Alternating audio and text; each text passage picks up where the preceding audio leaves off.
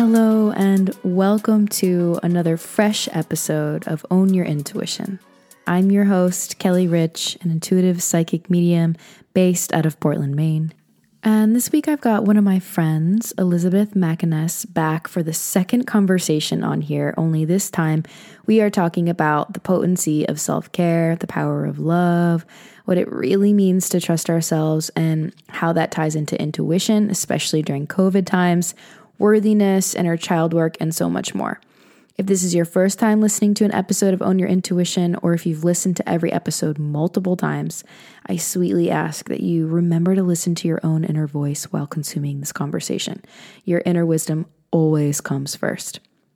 That being said, if you are wanting to work together, I would be so honored to have you in an upcoming online new moon ceremony where you can receive a taste of how I operate as an intuitive.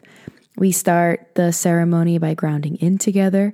I share a collective reading to the group, distance healing and meditation, and end the time together with a live Q&A where you can write in any questions that you have for me in the chat box, and I will address them to the group. New moon ceremonies happen monthly, and the next one is quickly approaching. If you're looking for a more one-on-one experience with me, that would be in my private intuitive reading or mentorship, and you can find out more information about all of the upcoming ceremonies, the new online retreat happening in October 2020, and to book your session at kellyrichintuitive.com. Thank you so much for being here. I would love to hear how the podcast has been landing with you. You can DM me or tag me on Instagram at kellyrichintuitive. Take a deep breath in and a deep breath out. Again, deep breath in, deep breath out. Enjoy. Emotion-wise, I've noticed increased anxiety, grief, confusion, fear. And due to the pandemic guidelines and the social justice revolution, clients are having to set boundaries that they haven't had to set before, both for themselves and the people around them. I've heard a lot about different family members and friends that they're needing to have limits around where they never have previously. So people are having to really decide whether they stand firm in their beliefs and what feels safe for them, or subject themselves to behaviors and beliefs that violate who they are and what they stand for. So there are these two huge things that we're dealing with in our nation that are either history repeating itself or a pandemic that none of us have any idea how to move through. So when we look at the feelings and the fears and the stories that come up with this, it can feel so out of control and scary. We have no idea who to trust, and there is such a lack of choice and control. We have to trust ourselves, and that is a very scary responsibility to hold. Trusting ourselves above all else, if we look at it as a muscle, we don't exercise that muscle as much as we could. We tend to look outside of ourselves for answers. And by doing that, we have someone or something to blame that isn't ourselves. And we make these choices based on our intuition, our gut. And even when we know it to be true for ourselves, we waffle back and forth and wonder, is there something else I'm missing? What does mom think? What does my best friend think, right? Like all of these other voices and stories and narratives come into the picture. And right now, more than ever, we must trust ourselves and have full belief in ourselves and our choices, even though it is terrifying. Intuition and trusting ourselves are inextricably linked. There is no one or the other. To honor our intuition is to honor ourselves, which means we trust ourselves. And I was just in this experience last week with one of my teachers, Deborah, and she said something that has really stuck with me, and I wasn't sure I was going to share it for a while, but I'm feeling called to share it now. And it was that self-care is the practice of trusting ourselves, Because when we build a self-care practice, we start to trust ourselves because we don't abandon ourselves. We show up for the self-care, and then that trust can lead to self-esteem. It can allow insecurity to drop. It's not about getting rid of pimples, like wanting to look better. I mean, it can be, but if we're doing self-care just so we look better, that will lead to more insecurity. If we're practicing self-care from a place of, I want to transform how I feel and my relationship with myself, that builds confidence.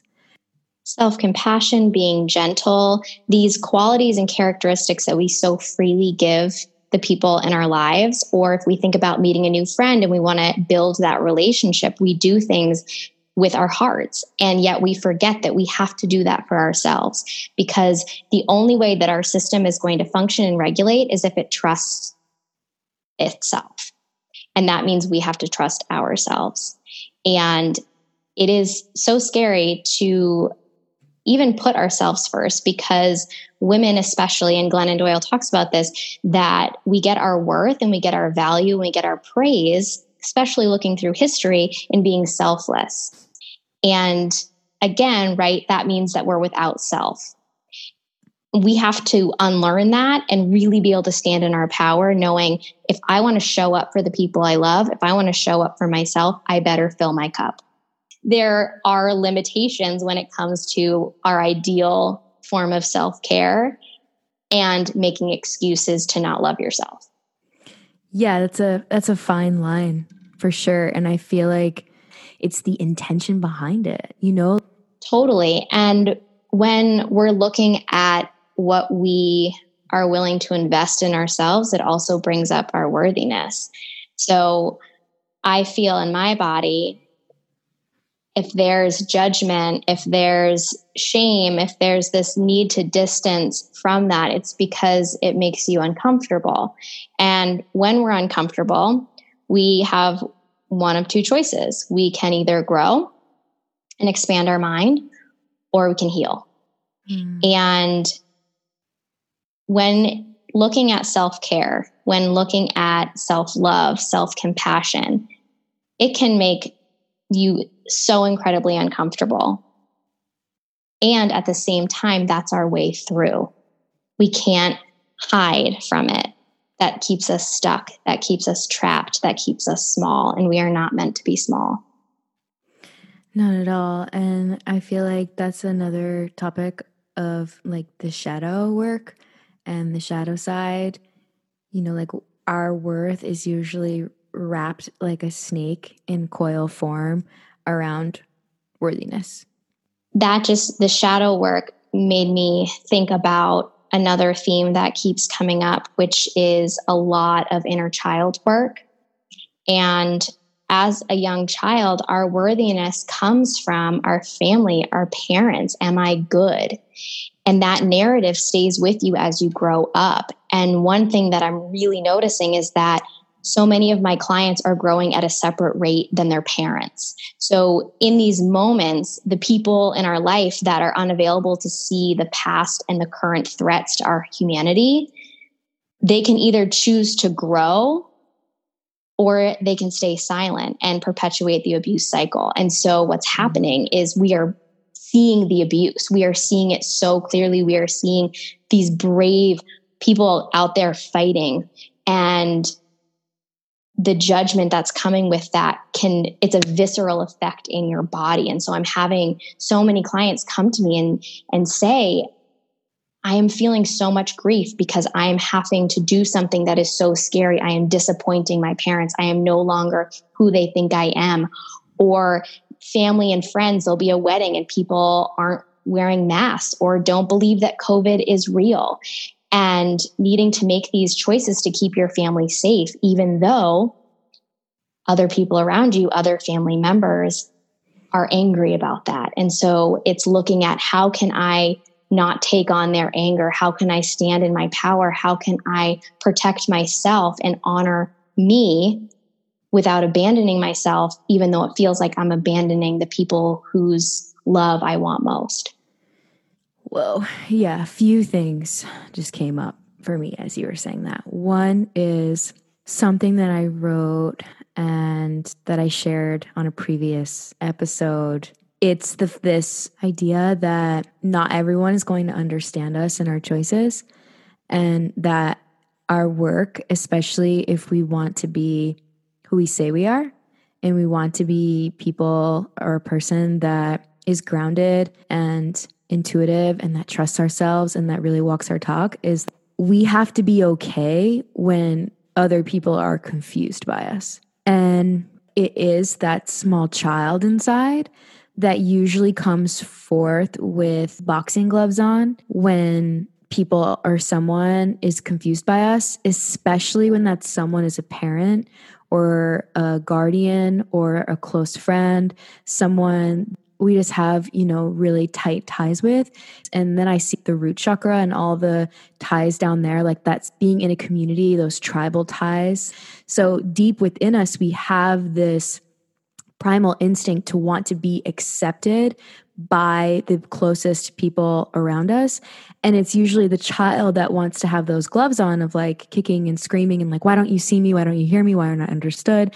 And it's much easier in this day and age to be like, oh, I'll just conform to how they are so that I don't create any disconnect or confrontation. And that can be the easier way to live for a certain amount of time. And in my opinion, what I see in my office is that what happens is a lot of the people that tend to do that, to live their lives to make other people comfortable, they end up in my office trying to figure out why they feel lost or stuck or confused, or the list goes on. And it's like, well, that thing, and sometimes I'll see a vision. It's like, well, when you were 12, that thing that happened to you or that thing you said, that's like one of the gifts where I see this work come into play, where it's like, well, let's look at all these pieces where that child was really scared, or even the teenager or the adult was really scared, but it may root back to when you're a child of wanting those same feelings. And I feel like COVID is really bringing that out in a lot of people, that it's not just about the masks. It's about something that may have happened or didn't happen a long time ago that is now being pulled out from that seed within, deep inside of us. And the trigger is COVID, or the trigger is a mask. I'm seeing that too. And I'm reminded of something that you said to me a few years ago. And you said, Elizabeth, you need to be able to say your truth without worrying about how the person attaches to it or reacts.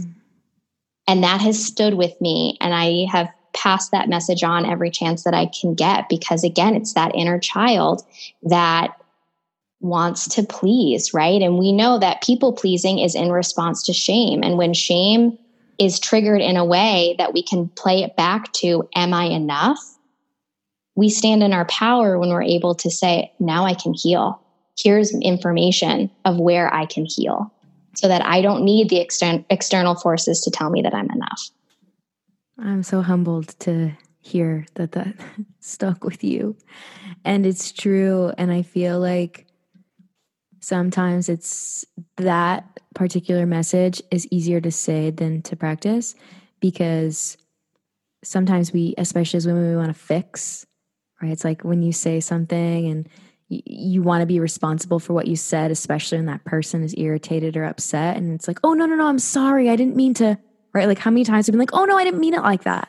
It's like, well, maybe you did. Maybe you just don't like how they're responding. Yeah. And can we stop apologizing?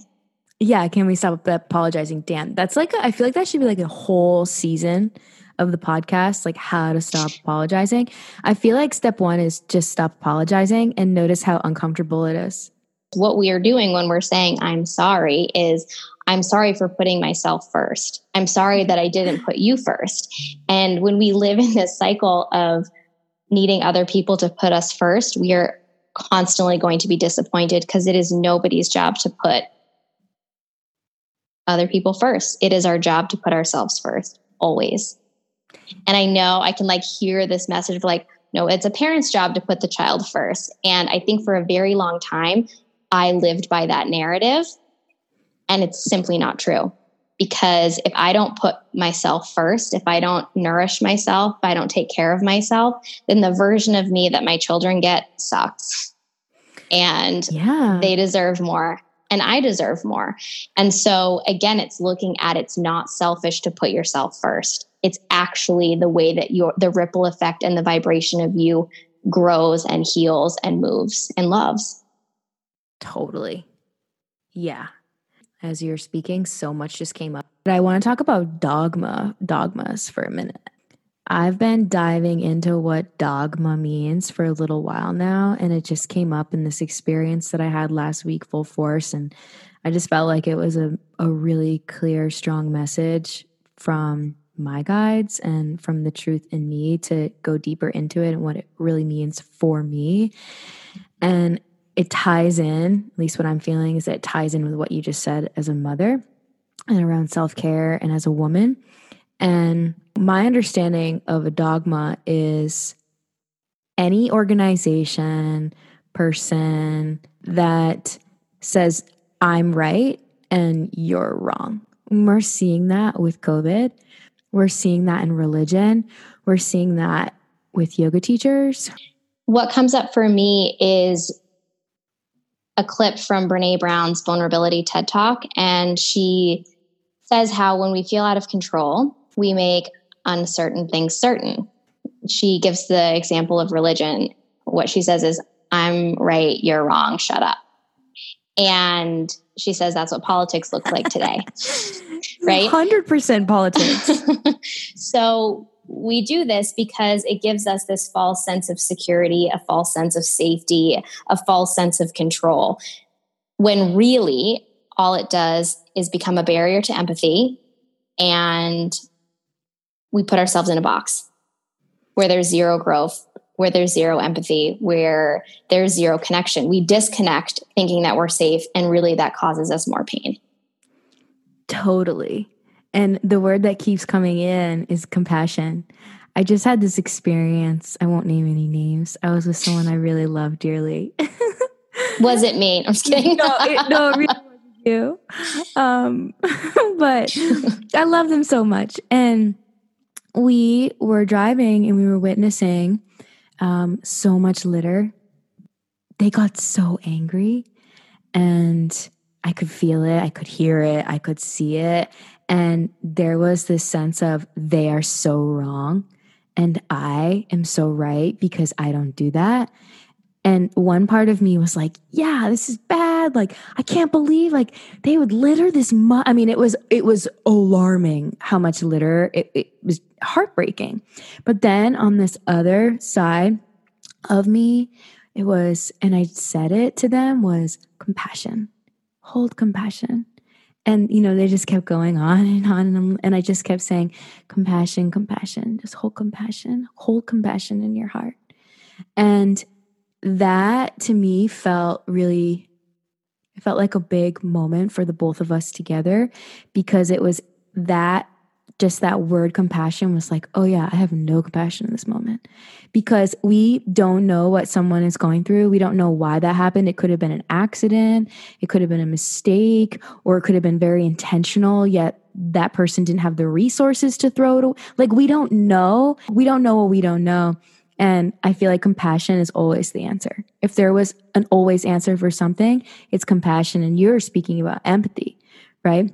When we try to control and we have these kind of separate things, I'm over here, you're over there, and I'm right and you're wrong, and da-da-da-da, it does create that disconnect. And I feel like we are moving into a world and a vibration where there's more empathy and more compassion. And it doesn't mean that it's easy. I don't think it's easy at all, actually.